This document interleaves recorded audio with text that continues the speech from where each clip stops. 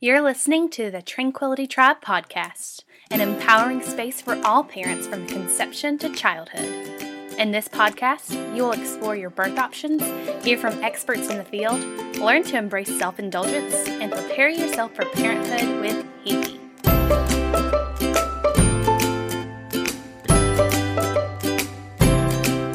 She's a coffee connoisseur, lover of deep belly laughs, a big-time tailgater, and your neighborhood birth junkie.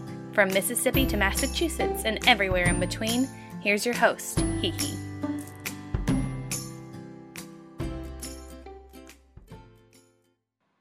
Hello, villagers. Happy Tuesday to y'all. They are doing construction right outside of our house, so you might hear a little bit of background noise in this intro piece, but the rest of it I think should be all clear. You're listening to episode number 38 of the Tranquility Tribe podcast, and I am so excited to share this episode with you. I am thrilled to have Carli Blau on the show today. This is one of those episodes that tops the charts for excitement for me. It also has been one of the most requested topics. This episode is going to blow you away, so hang on to your hats, y'all. Endometriosis is a condition where the tissues that line your uterus grow outside of your uterus and adheres itself to other organs such as your ovaries, fallopian tubes, bladder, cervix, rectum.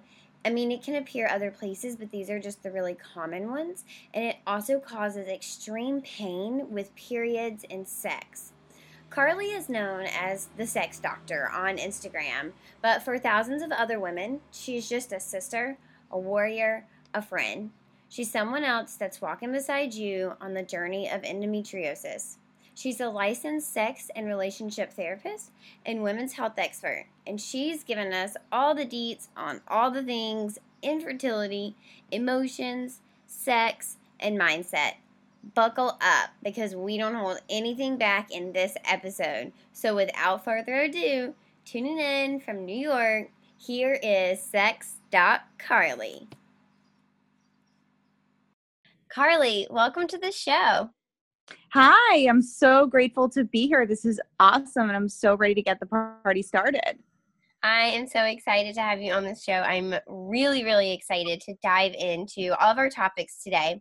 I feel like we could really chat about anything and everything, and I feel like we could chat about things for forever. And I have to remind myself that I want to have you back in the future for more episodes, and don't worry, the listeners will make it loud and clear if they don't get enough of you. I want you to start out by telling us a little bit about your sex therapy practice and how you came to be a sex doctor. Sure. So I currently work in New York City on the Upper East Side of Manhattan as a sex therapist, but I'm also, technically I'm a sex therapist, but I'm also a psychotherapist. So I do therapy in general where, somebody would come to me for anxiety, depression, daily struggles, daily stressors, family life, work stressors, career counseling, and all that. But my clinical specialty is in sex therapy. And in that and under that umbrella is, marital and family therapy and doing marriage counseling, relationship counseling. I call it commitment counseling because you don't have to be married to need a therapist or need help and support in a relationship. And so I do all that kind of therapy with individuals and couples. And as a sex doctor in particular, so I'm actually finishing my PhD right now. I'm about to start my dissertation this summer. And I'm in a program at Widener University for clinical sex therapy. And it makes me, by training, a clinical sex therapist and a doctor of clinical sex therapy, which is amazing. It really gives a chance for me to help a lot of people. And the thing that I tell people about sex therapy is that what makes it different than regular therapy is a sex therapist goes through a certain kind of training to be able to talk about sex like chicken fingers and french fries. Whereas for somebody else, it might be a little bit more nerve-wracking. For another therapist, sex could be a taboo topic. when you go through training to become a clinical sex therapist, you go through a clinical training that allows you to process feelings and emotions around sex, so that me as the therapist, I've already worked through a lot of the anxiety and the stressors that I might feel around talking about sex related issues, so that when someone comes into my office and wants to talk about them, they're in a really safe space with someone who isn't just processing something for the first time, but rather really understands what somebody is saying. And to have the education around sex and sex related topics is huge. So that's basically what a sex therapist is, and what I do. And how did I become a sex therapist? Well, it's a little bit of a long story, which I won't tell you because we have a whole nother episode for that one. But basically, I was going through a bad relationship when I was 14 years old with someone who was very controlling and emotionally abusive, physically and in some other ways as well. And I came from a very loving home, and I had wonderful parents who were incredibly supportive. And yet I found myself in this relationship and felt really alone.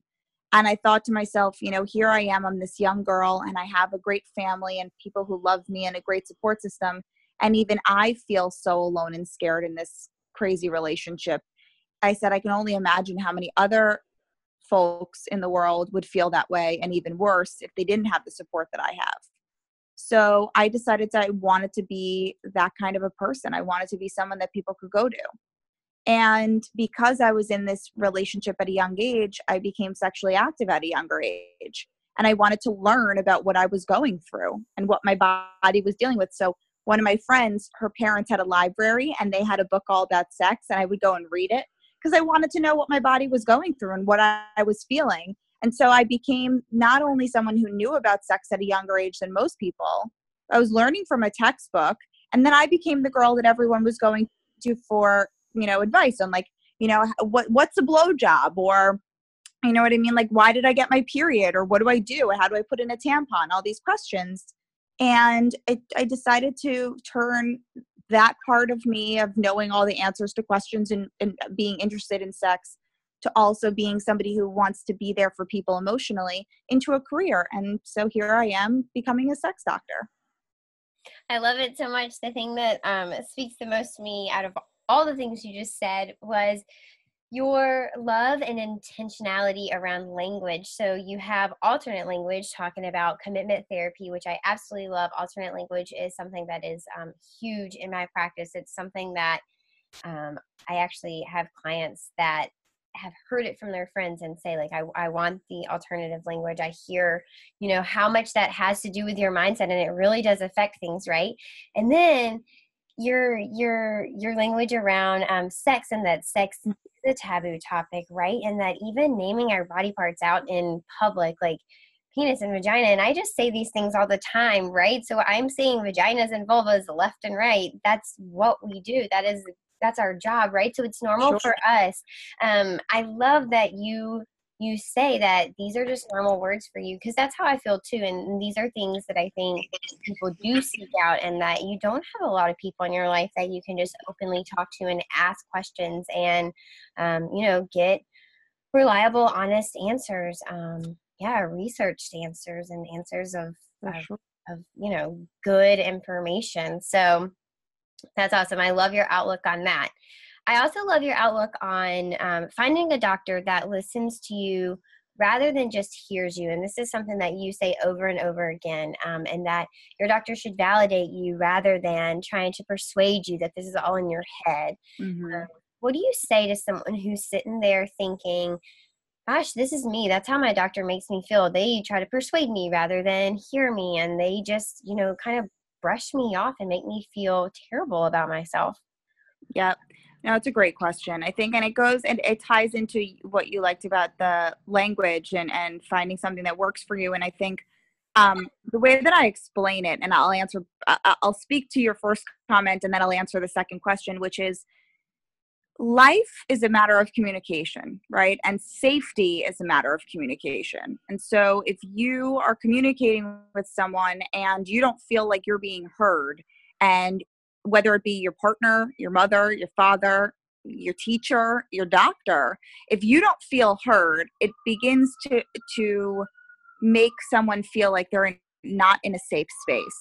And when we don't feel like we're in a safe space, our mind closes up, we become defensive, we're not open to a lot of the things that are right in front of us, and we don't get to learn or experience things the way that we want to. And so what I say to people, it's like, you need, when somebody comes into my office and says, well, I was having penile vaginal intercourse, I'll stop and say, okay, just for the sake of our conversation, is that how you would usually say it?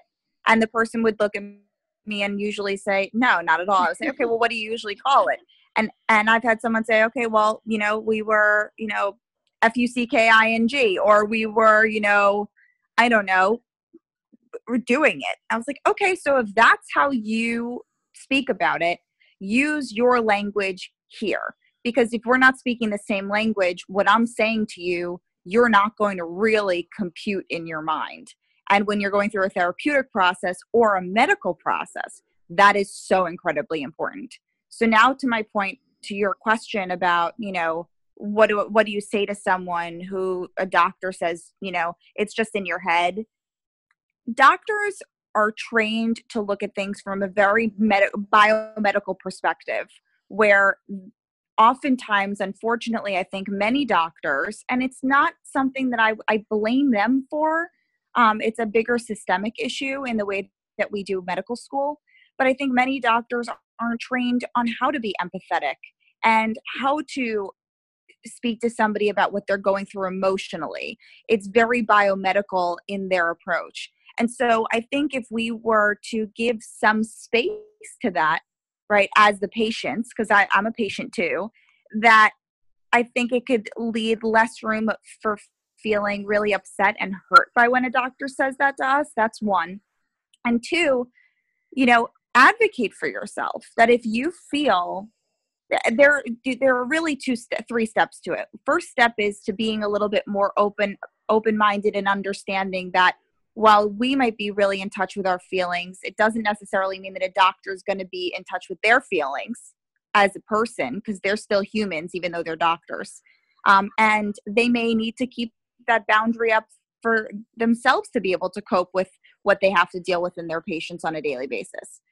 Two, you want to make sure that you're expressing how you feel and what you need to your medical doctor. So if you feel that you need more hand holding, or you feel like you need someone to answer more questions and spend more time with you to answer your questions, or you feel like your feelings are being pushed aside, you're entitled to express that.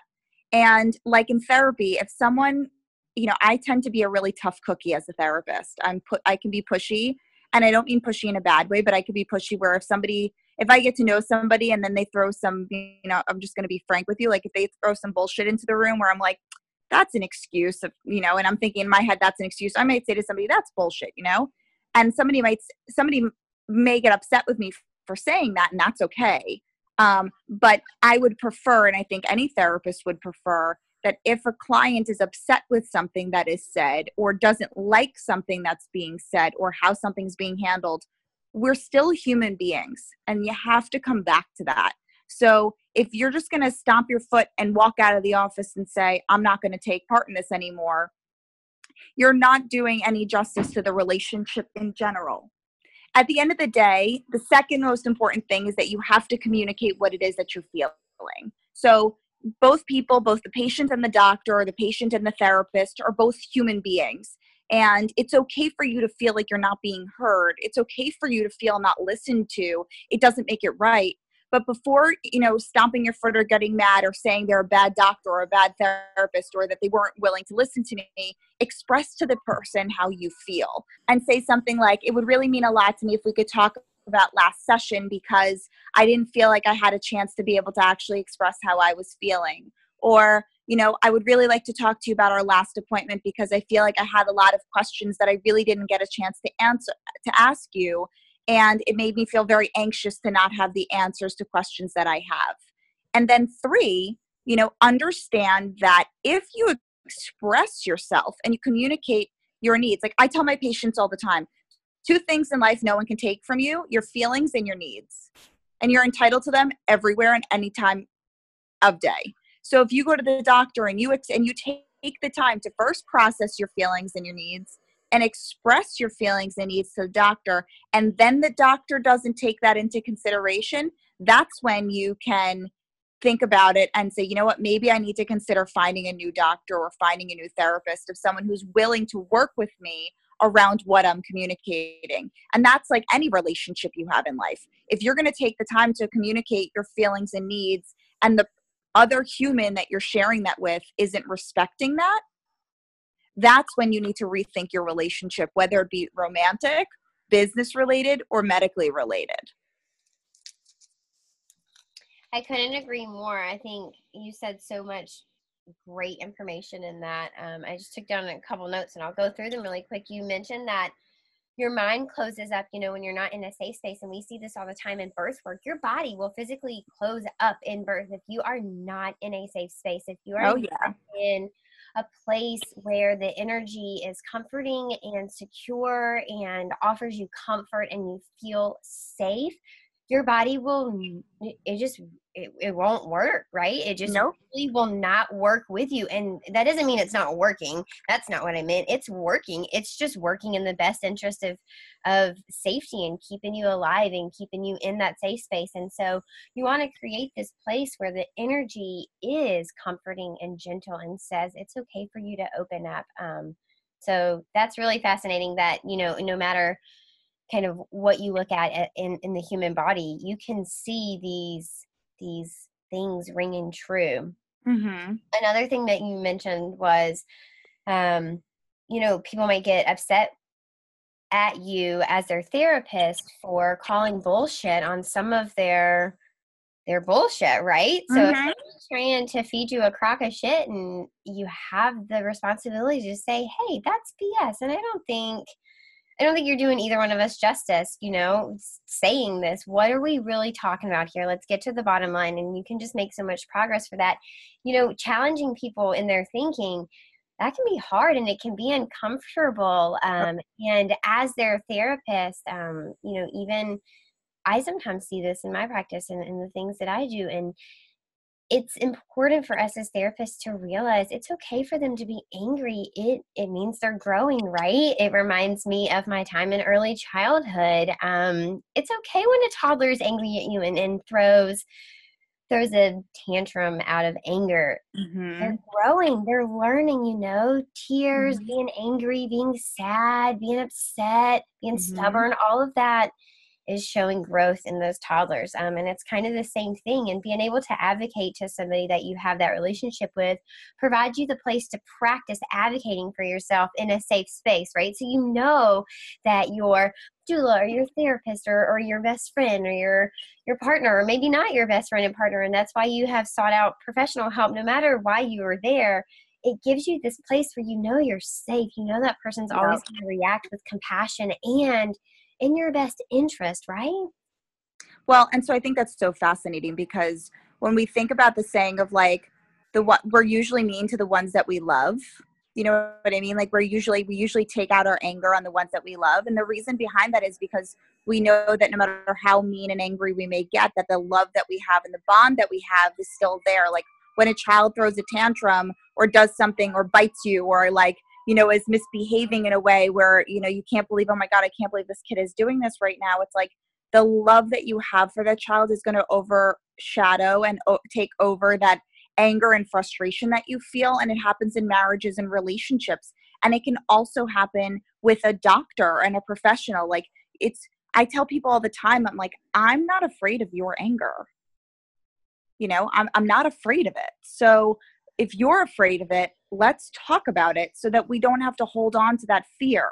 Because anger only becomes, I talk about it, and when I have a child someday, I'm a firm believer. There's a book, a Sesame Street book called The Monster at the end of this book. And if you don't own it, I suggest you all go out and buy it. I get nothing for saying that, but I believe in the book, and I have it, and I have the sequel to it. And it really just promotes this idea of, I think that we all have a monster. And a mentor of mine taught me that. And everybody has a monster, and it's that anger inside of us that we haven't processed. And we've been shutting it out for so long, because when you have a tantrum when you're little, right, you get shut down. We don't act that way. Don't act that way. You know, you tell children, I'm not going to listen to you when you're acting that way. I'll listen to you when you're not acting that way. But they're communicating something to us. And when we and for so many people, our anger gets shut down. We don't ever get to process it. And that's when it becomes a monster that's dangerous, because you don't know what it's going to bring. Whereas if you process your anger and how it makes you feel, it can be so much more constructive. So I appreciate what you just said. And I think in the role of fertility and relationships, it's a very angry experience to be going through infertility. And it produces a lot of anger. And if we already have all this anger that we're growing up with, that we're not processing, and then you put that on, it's like, I'm talking, this is like whipped cream, cherries, sprinkles, sundaes, you know, everything on top of the cake. And it just becomes completely overwhelming. You know, anger often gets this really bad connotation of like, it's a negative energy, and it is a negative energy. I get that. But, you know, you can change that negative energy into something positive, because when you're angry, you can dig deep and see, like, why the hell does this make me so angry? And then fix it. Why don't you come up with a way to fix it, right? I promise you're not the only person that this makes angry. Try and do something with that negative energy. And give it like a Ricky reverse. Reverse that negative energy into something that is positive and bringing positive light. So, which leads me into, you know, my love for the way that you kind of reframe your approach to infertility. And it is all about mindset and focus, which is also, you know, huge in my beliefs and what I do and how I carry out my practice. Can you tell us a little bit about how you reframe that approach to infertility? Absolutely. So I think it kind of dawned on me after when I had when I had my miscarriage in July of 2017. I was so worried and scared and nervous all the time. And I was seeing a doctor at the time whose approach was a bit more pessimistic. Not from a bad place, but just not cautiously optimistic, but more cautiously pessimistic. And it was really damaging to me. And I've come to learn from working with patients and many women through Instagram and all over the place that, like, many doctors behave that way, and it's scary. And I realized, you know, I was so nervous and scared, and then I miscarried. And I gave it a lot of thought while I was healing, and emotionally and physically. And I said to myself, the environment that I create for myself daily, emotionally, is the environment that this embryo is going to grow in. And if I'm going to make this a negative experience for myself, where I'm constantly worrying, constantly stressing, constantly telling myself, what if it doesn't work? What if this doesn't happen? What if I never get to get there? What if I'm not supposed to be a mom? What if I'm not supposed to get pregnant? If that's what I'm going to be telling myself on a daily basis, why the hell would I get pregnant? And it kind of clicked. And so I said, you know what? I'm not going to sit here and tell myself on a daily basis that something's wrong or that I'm in pain or that something's going to be bad. I said, let me tell myself on a daily basis how grateful I am to be alive, and how healthy my body is, and how I'm lucky to still have my parts that I need to be able to reproduce in a way that I want to. You know, that I have the access and the ability to afford healthcare. You know, it might not be easy in this country. I'll say that. But, you know, the fact that I'm still able to have the access to see an infertility doctor, like, oh my God, there are so many women who don't have that. So I think for me, it really just became about, like, I want a baby more than anything. I want to bring a life into this world and to raise it to be a wonderful human being. And that starts with you as the mom. It starts with you as the parent. It doesn't start with the sperm and egg. It starts with you. And I think that's something that's really hard for people to accept. But once you can wrap your head around that, it's like, if you can't be positive, the other biggest thing that I will say, not to be on a rant, but as a therapist, it's like, if you can't be positive about your life, you are going to raise a child who is going to mirror all of your behaviors because that is what they know. So before you go and bring a child into the world, take yourselves on and find a way to repurpose the negative energy and the sadness in your world into a way where you can really work through it so that you then have the power to teach that to your child. And I think that's kind of what made me be positive, realizing that if I really want to bring a baby into this world, how can I bring a baby into this world if I was going to look at everything so negatively? That would be a frightening place for a baby to be.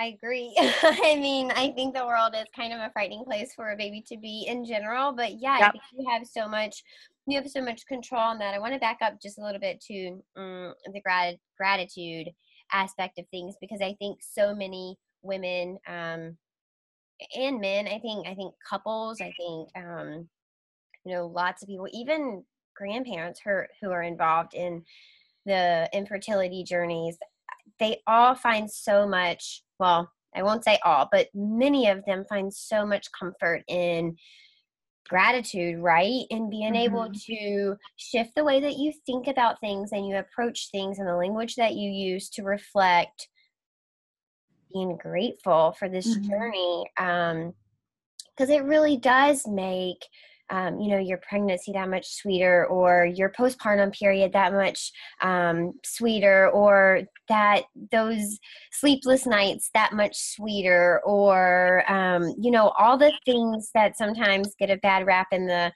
parenthood journey. It makes them all that much sweeter when you have a journey on infertility. I think people can find that gratefulness in there, that silver lining for sure.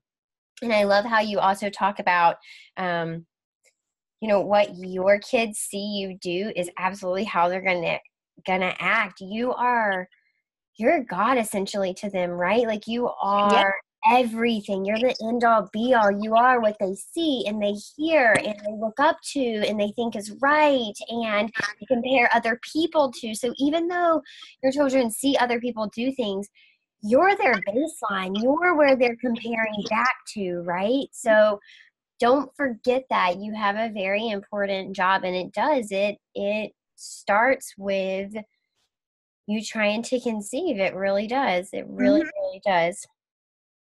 Can you talk a little bit about the fear and the embarrassment component that comes along with infertility? And for those of us who work in that end of the spectrum of women's health, we know it is all too real. But for someone who isn't going through that particular journey, the logical thing to do if you're trying to have a baby is to have sex all the time.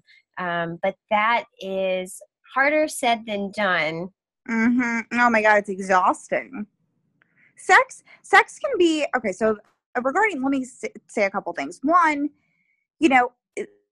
sex can be so pleasurable, right? Like, it can be something that can be, off the charts, chandelier, hanging from the chandelier, like amazing sex. It can also be something that people dread. It could be anxiety producing. It could be scary. It can be boring. It could be painful. Sex can be a lot of different things. And especially, so many people don't really know how to get pregnant. So it just becomes this concept of like, okay, well, you got to be off birth control. You have to have unprotected sex, and then you have sex every single day and hope for the best. It doesn't really work that way. And it leads to a lot of fear and embarrassment when people are doing these things and then aren't achieving pregnancy, because there's one, the fear in what if something's wrong with me? Then there's the fear of what if something's wrong with my partner? Then comes the embarrassment of, oh my gosh, what if it's me? And then it becomes, what's going on with us that we don't know how to get pregnant and everyone else around us is pregnant? And social media doesn't help this, because everyone on social media seems to be pregnant and happy in their relationship, but no one talks about how sex hurts. No one talks about how, oh my God, I have to have sex with my husband tonight. I'm dying. I don't want to do that. Like, no one's talking about this stuff, but that's all too real and really going on in the world. And I think, the fear behind infertility and what it means to be experiencing infertility is huge. People are afraid of it. People are afraid of what it means and what it's going to mean for your body and your experience. And I think if you were to look at it through just a fear lens, it can be really debilitating. But if you can look at it through a different lens that's more positive of, what information and knowledge is power. Knowledge is power. So if you take the time to gain knowledge, ask people, ask me, ask Kiki, like reach out, ask questions, and then approach, it's a lot less frightening and a lot less embarrassing. But many women are experiencing this. Many men are experiencing this. It's not just women. And people are not alone. Yeah, and reaching out, I think, gives you that safe space, right? So I know that Carli and I both, we are a safe space. So you can email us, you can Instagram us, you can Facebook us. We hold that space for people all the time, and it makes you feel not so alone. Absolutely. Mm-hmm. Carli, can you tell us a little bit about what a fertility-friendly diet might look like, including endometriosis and PCOS? Mm-hmm. So I'm the worst to ask with this because I am a chocoholic and a donut addict. So I love my sugar, admittedly. But I will say that a fertility-friendly diet would typically be one that is of a low glycemic index, low sugar, low carbohydrates, low saturated fats and bad fats. And you want to get rid of all that stuff. So you don't want to have high sugar. You don't want to have a big sugar intake. You don't want to have a lot of like white processed carbohydrates like white bread and hamburger buns and stuff like that. And you also want to minimize the amount of, I think if I stand corrected, let me not say that because let me just not go there. Cool. But all in all, a healthy fertility-friendly diet would be very low sugar, low caffeine. The question is, can I have caffeine? Am I allowed to have caffeine if I'm trying to get pregnant? Typically, I'm not a doctor, but doctors do say you can have 1 cup of caffeine a day. For me, I would recommend to anybody who comes to me that to switch from caffeine to decaf. There is the argument that decaf has chemicals in it to make it decaffeinated, so it's not healthy. And that's a valid argument if it's true. I haven't seen the data behind that yet, so I'm not sure. But me personally, in trying to get pregnant, I've been drinking a cup of decaf a day, and I've been eating sugar. But you have to follow your diet and your body and whatever that means for you. Absolutely. It's so personalized, right? So there's so many factors also to take into consideration. But that's good to know about the sugars and the bread. Gosh, and I love bread. That, sacrifices. It's hard. And sugar, not to interrupt you, but sugar, the reason why it's not good is because it really impacts the reproductive system and by reproductive system, I mean your endocrine system and your hormones. So sugar feeds estrogen. Estrogen feeds endometriosis. If you have uneven levels of hormones and your hormones are imbalanced, it can cause, other issues. PCOS is, there's an insulin resistance that's seen quite frequently with PCOS and polycystic ovarian syndrome. So to be eating lots of sugar is not very helpful when you have an insulin resistance, or you might be prone to insulin resistance. So you want to make sure that you communicate all of these different things to your doctor so that you can come up with a healthy protocol and plan for yourself. For sure. And you can't be worried about what your neighbor is eating for their endometriosis or PCOS or infertility. Because again, there's so many things that need to go into it that it really is something to be discussed with your doctor. Absolutely. Shifting gears a little bit to your own journey and story, can you tell our listeners what exactly endometriosis is, what causes it, what the treatment is, all the things, the pain? Come on, educate my people. Yeah, for sure. So endometriosis is a chronic benign disease. It tends to be hereditary. 1 in 10 women have it. Men cannot have it. Endometriosis is essentially where there's tissue that's similar to, but not the same, right? So it's similar to the tissue that's found in the lining of the uterus, but it's not the same. So the tissue presents itself outside of the uterus in areas where it doesn't belong. And frequent places where it's seen is around reproductive organs. Now, endometriosis, if you have it, some of the most frequent, common symptoms are extreme fatigue, painful sex, very heavy menstrual periods, really bad cramping. And when I say really bad cramping, I mean like if you were to take 2 Tylenol or 2 Advil, it's not doing anything. And so you're still in a lot of pain. What it is basically when the endometriosis tissue, right, presents itself outside of the uterus, that tissue acts like Velcro. So wherever it is, it attaches itself to whatever it's near. And then whatever it attaches to, it causes inflammation. So in me, for example, and I know you guys can't see me, y'all can't see me, but you have to think of it as like Velcro, where if my endometriosis is behind my uterus, in between my uterus and my rectum. So for many years, I was misdiagnosed with having irritable bowel syndrome because I would get sick all the time. And it was always around the time of my period. I was always feeling really sick and my periods were so bad. I couldn't go to school. My mom thought I was just wanting to play hooky. But what it was is that this endometriosis tissue had adhered to my uterus on the back end and also to my colon. And it caused almost like an adhesion between the 2 organs that wasn't supposed to be there. But the funky thing about endometriosis is whatever it attaches to, it inflames. And that's why it can be so incredibly painful. So for me, period cramps are not just period cramps. It's an organ that's inflamed that's now cramping. And that's what makes it even more painful. Now, endometriosis can cause infertility and infertility-related issues when you have the tissue around organs needed to reproduce, such as your fallopian tubes, your ovaries, your uterus, okay? If you have a inflammatory tissue attached to your fallopian tubes, it can cause a blockage so that the eggs can never reach your uterus, and then, hey, that can't happen. You're not getting pregnant. Or you'd be more prone to having an ectopic pregnancy if those little guys can get up there, but the egg can never get back down. We've seen ovaries be covered in endometriosis tissue where the ovary is so inflamed. Now, keep in mind, endometriosis, whatever it attaches to, it inflames. So it makes it really uncomfortable and sore and it hurts.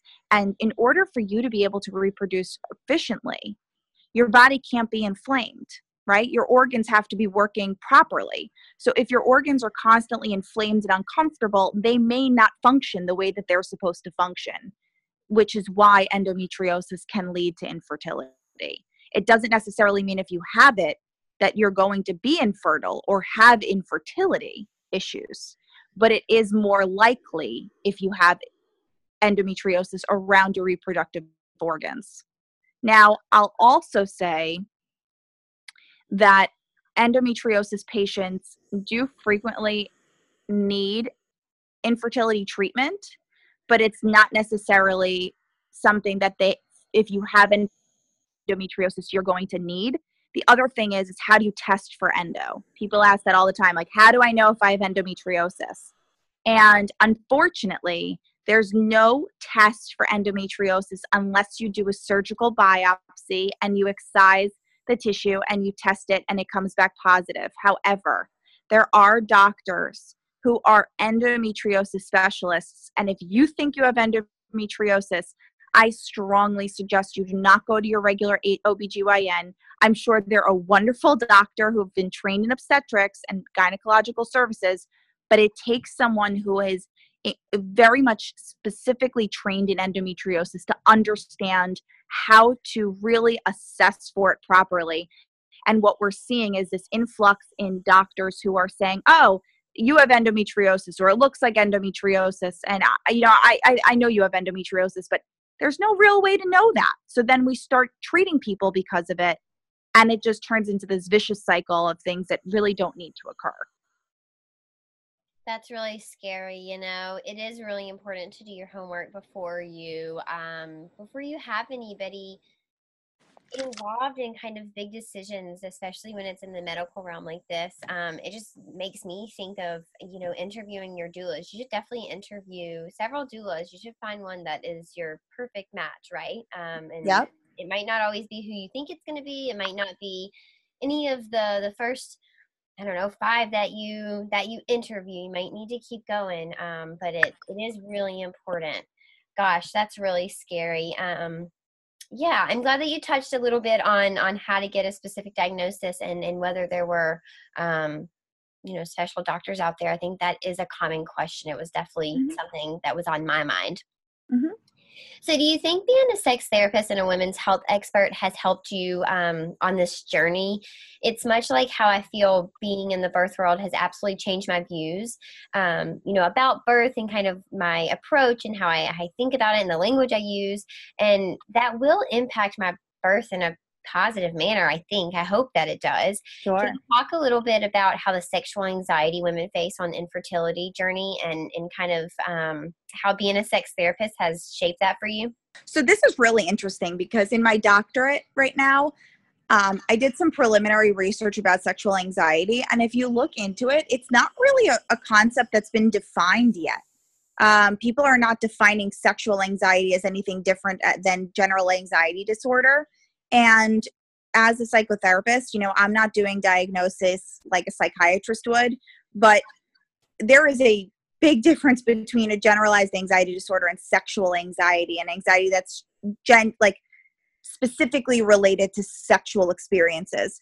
And when you're going through infertility, sex is something that is, you need to have sex to get pregnant. Like that needs to occur, whether it's artificially done or, done by the doctor or you're having intercourse yourselves. Sex needs to occur for you to get pregnant. And when all that pressure goes on the sex, it becomes something that people begin to resent and not want to have. And many times with infertility, people don't want to be close to one another and they don't want to feel close to one another because it's like everything that was intimate becomes not intimate anymore. And it's unfortunate. And so many women are experiencing sexual anxiety and are feeling anxious. But there's this embarrassment and people feel like they're not able to talk about that because it's like, just oh, and then that's my favorite, like, oh, stop stressing, just have sex and enjoy it, just go home and sleep with your husband and just have a nice night, like have a glass of wine, you'll be fine. Like it doesn't work that way. And our minds and our bodies produce negative schemas in our brain. And a negative schema is, for example, let's say you have sex with your partner and you're enjoying it, and all of a sudden, one position, it really, really hurts. And then you have sex again and it really, really hurts. Your brain is now saying, when I have sex and I do X, Y, and Z, I'm going to be in pain. So I'm going to shut down so that I don't need to be in pain. And then you stop desiring sex and finding things arousing and wanting to have sex because your brain is going into defense mode.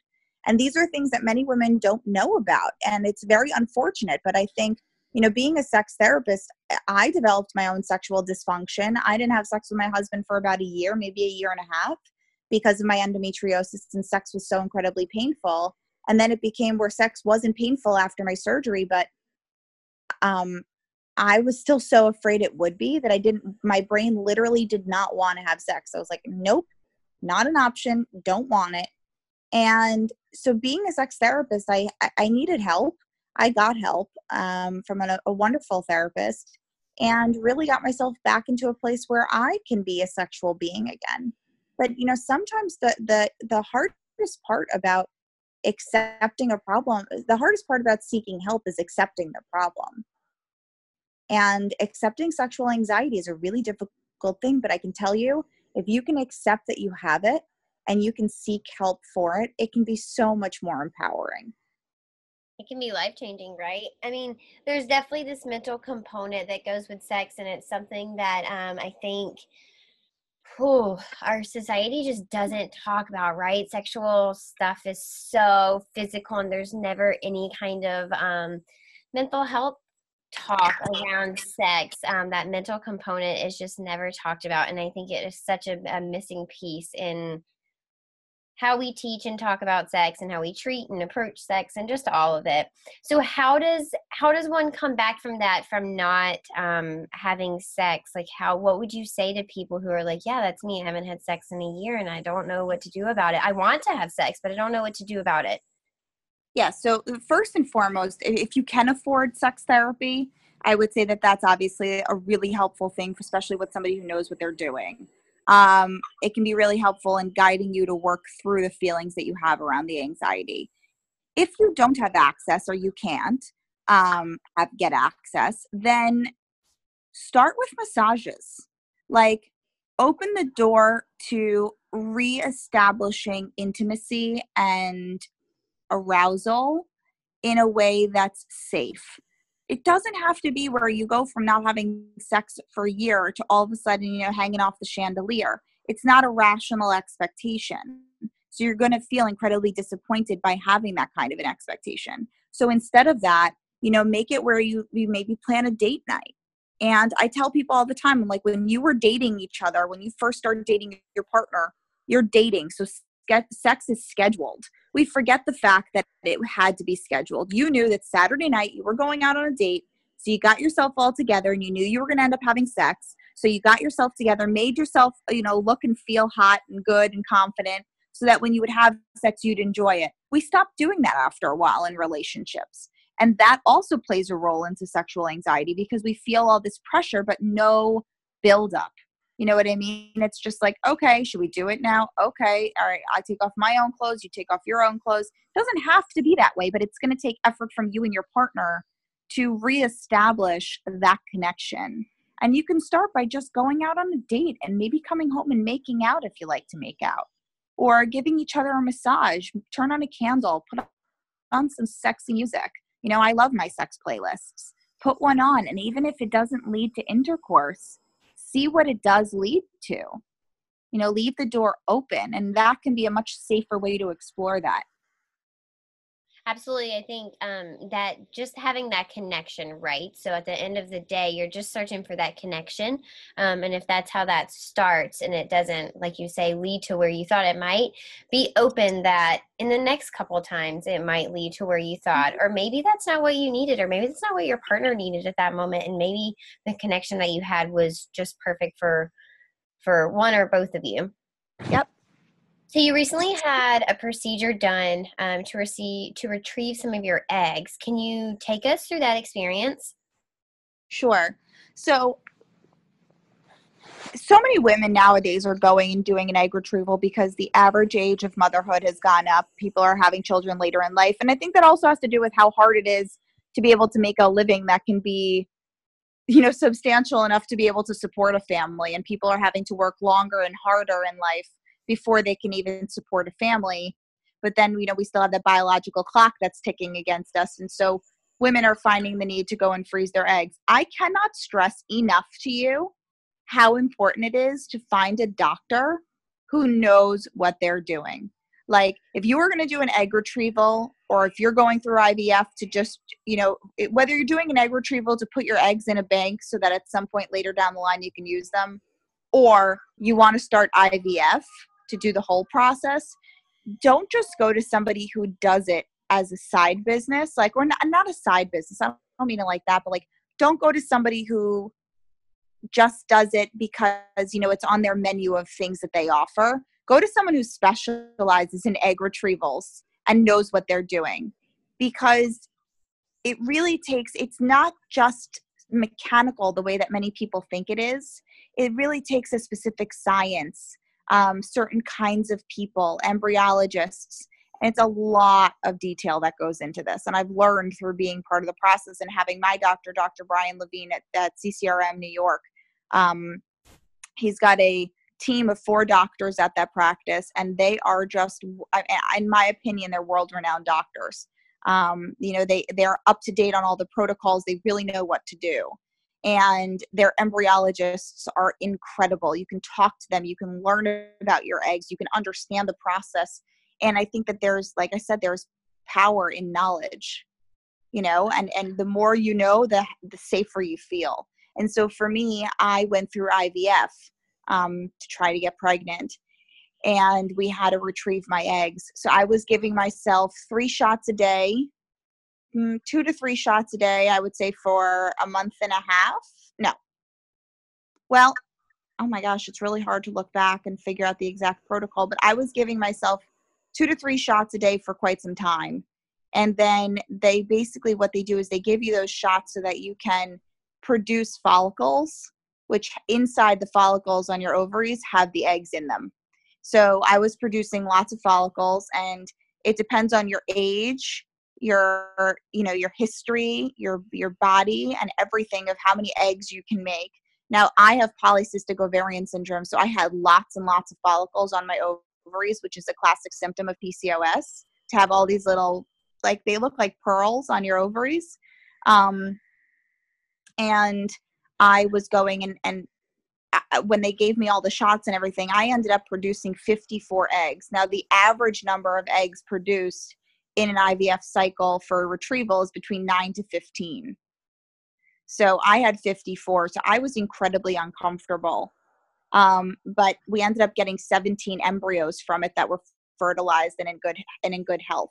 So if you're going to do an egg transfer, I mean, you and I could sit here and do a whole nother podcast about egg transfers because there's so much to know.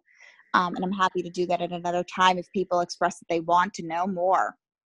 But I do think that a really important thing for you to know as the patient is that if you're going to go through an egg retrieval, you want to make sure, you really want to make sure that you're not just going to somebody who's just trying to take eggs out of you. You want to go to somebody who really knows what they're doing, because you can take out 20 eggs, and if you don't know how to process them correctly, now you're 20 eggs less in your body, and who knows if they're actually really going to be utilized in the best way possible. So do your homework for no one else but yourself. Absolutely. It's really important to know people's backgrounds and kind of where people come from and what they're bringing to the table, especially when it has to do with your health and something as pivotal in your life as having a baby, right? So after you have your eggs retrieved, what are the next steps after that that people can expect? Sure. Every doctor does it differently, and that's why it's so important that when you go first of all, interview doctors. Don't just walk into a clinic and sign up and be like, okay, I'm going to come here. Interview doctors. You're entitled to a free consultation. Sometimes consultations can cost $100, $150, or depends. I would say anywhere between $150 and $300 for a consult. And if you decide to go with that clinic, they usually put that consult towards your treatment. But you want to make sure that you feel really comfortable with the doctor that you're choosing to do this with. And that you can also ask them what kind of protocols do they use? How many protocols do they have? And that's a really important question that I didn't know until I went through this. So most places have, between 3 and 4 protocols. CCRM New York has 11. And now the protocols basically mean there are certain medications that get used through injection into your stomach, right? And I do the injections myself. Many people do. And there are certain protocols of different medications that get used for the production of eggs. Now, if you're a woman over 35, and let's say you have a low egg reserve and you don't have a lot of eggs, a protocol that's going to work on a 27-year-old may not work the same on a woman who's 35 and has a low egg quality or low egg reserve. So you want to go someplace that's not just going to utilize the same protocol on all their patients, because it's not going to yield the best results. You want to go to someone who uses different protocols that are personalized and catered to each different patient, and that's a very difficult thing to find. And I know that, and it makes me very sad to think that. But the other thing is, it's I also tell people, and this is a huge point, let's say it costs you $8,000 to $10,000, or, depends on where you are, but relatively between $7,000 to $10,000 to do an egg freeze, right?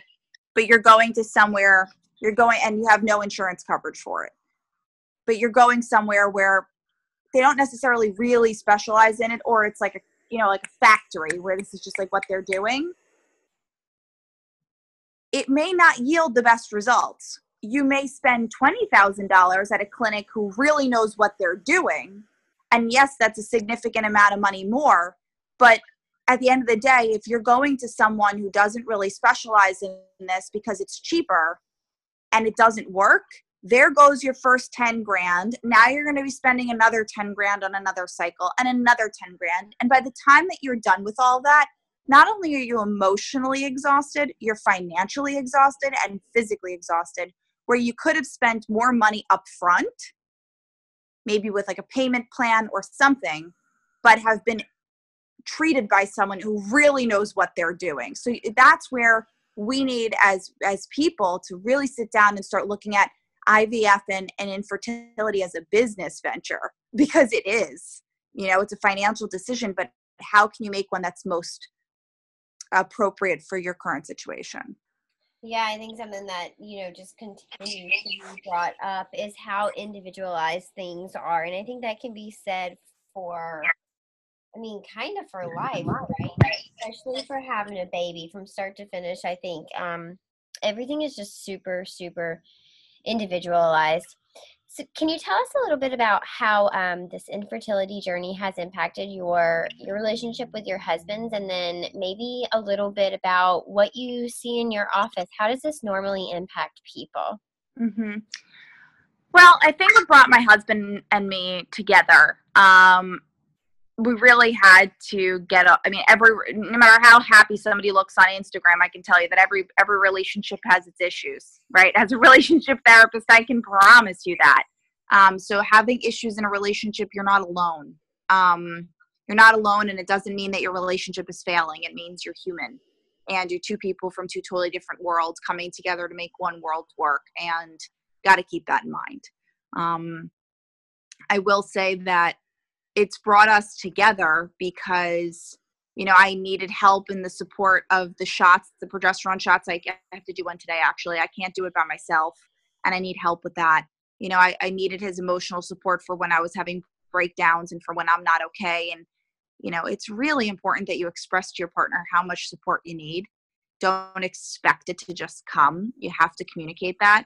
But you also need to communicate that just because your partner may not be the one who's carrying or who might not be producing eggs, your partner might be anxious and scared too. And so it's not all about you, it's about both of you. And I think that's something that it took me a while to think about, like the pressures that he was feeling as a result of all this, and how I could be more respectful and understanding of those pressures, and how to hear what makes him scared and what makes him nervous. So I think that brought us together for sure. And I think it affects my practice because in practice, I see so many couples going through infertility. And a lot of men have reached out to say, hey, I'm going through infertility. My sperm count is low. My morphology is off. My motility is down. Like, what do I do? My wife is so mad at me. My wife doesn't want to have sex with me. She doesn't, or my partner doesn't want to be with me. It's not just women who are struggling with infertility. There are same-sex male couples who want to get pregnant with a donor egg. Do you know what I mean? Like, there are plenty of issues that are going on that we're not necessarily opening the door to. And I think it's really important that we just begin to open the conversation around that to create some kind of awareness. Absolutely. This definitely impacts further than just women's health. And I think it's so easy to forget that our partners have so much responsibility too, but also they feel responsible for things sometimes that they can't control. So there is this emotional piece, even though it's not their body per se. But yeah, it's just as hard for the partners sometimes. And that's really important to remember. For sure. One of the things that I really love about the things that you teach is the science behind why it's so important to be positive. Can you explain to our listeners a little bit about what I'm talking about? Because this is something that I talk to my clients all the time about. It's something that I believe in wholly, and I'm really, really excited to share this with our listeners. Mm-hmm. So when you say science, what do you mean by science? So you've talked about before about the science behind being positive and how it releases the chemicals in your brain that affects your ability to get pregnant, and it affects the way. Oh yeah. Right? Yep. So yeah, that's a great point. So when we stress, right? Like everyone stresses on a daily basis. There's a certain level of stress that we can't eliminate from our lives. It's kind of our baseline stress. Like it's normal to be stressed because you're human and you live in this world. And quite frankly, it's a stressful place to be.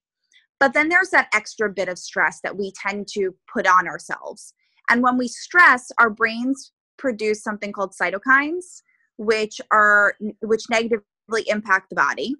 And then our brain also doesn't produce as much dopamine, which is our happy hormone. And it also produces a lot of cortisol, which is a stress hormone.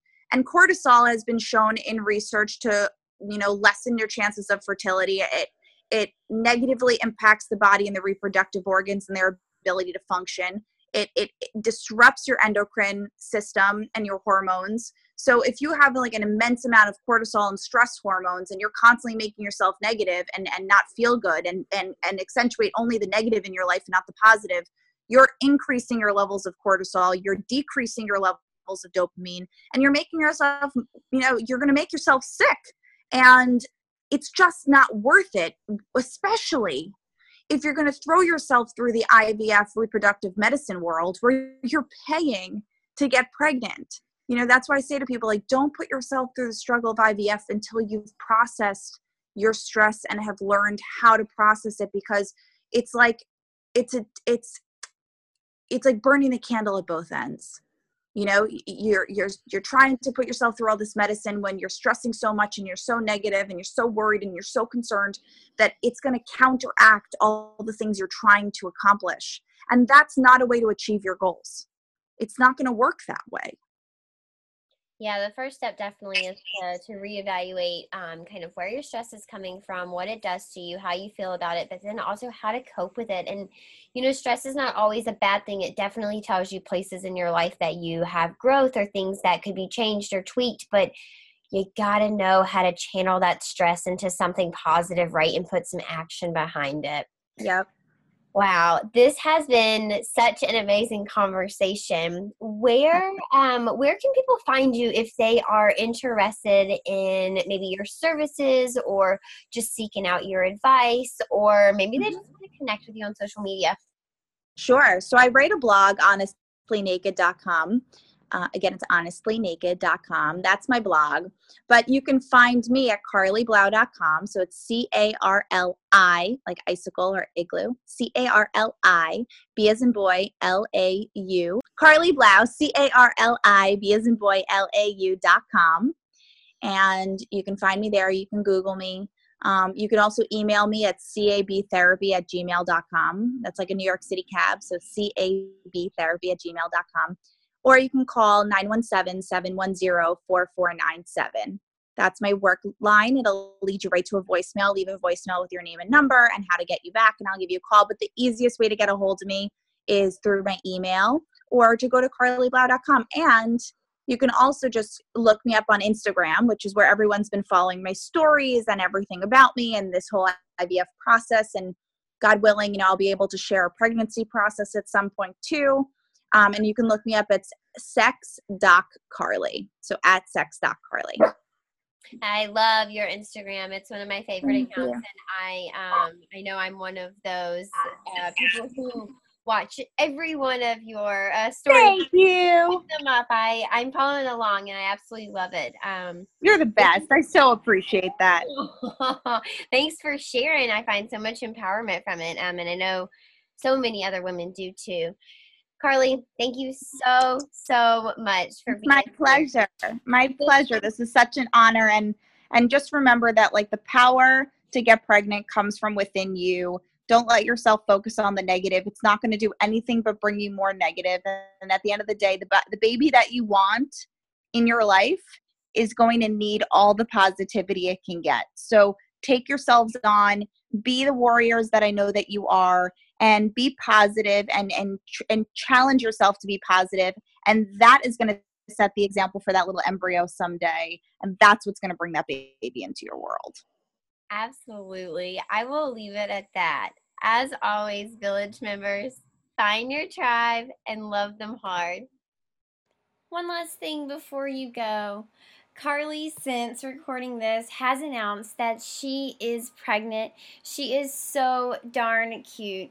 Huge congratulations to her. We are so happy you're part of our tribe. Did you know that you can join our online tribes? Our private Facebook group can be found by searching the Tranquility Tribe podcast on Facebook, and our Instagram tribe is Tranquility by Hihi. If you have a story you want to share with us, please reach out to us at tranquilitybyhihi@gmail.com.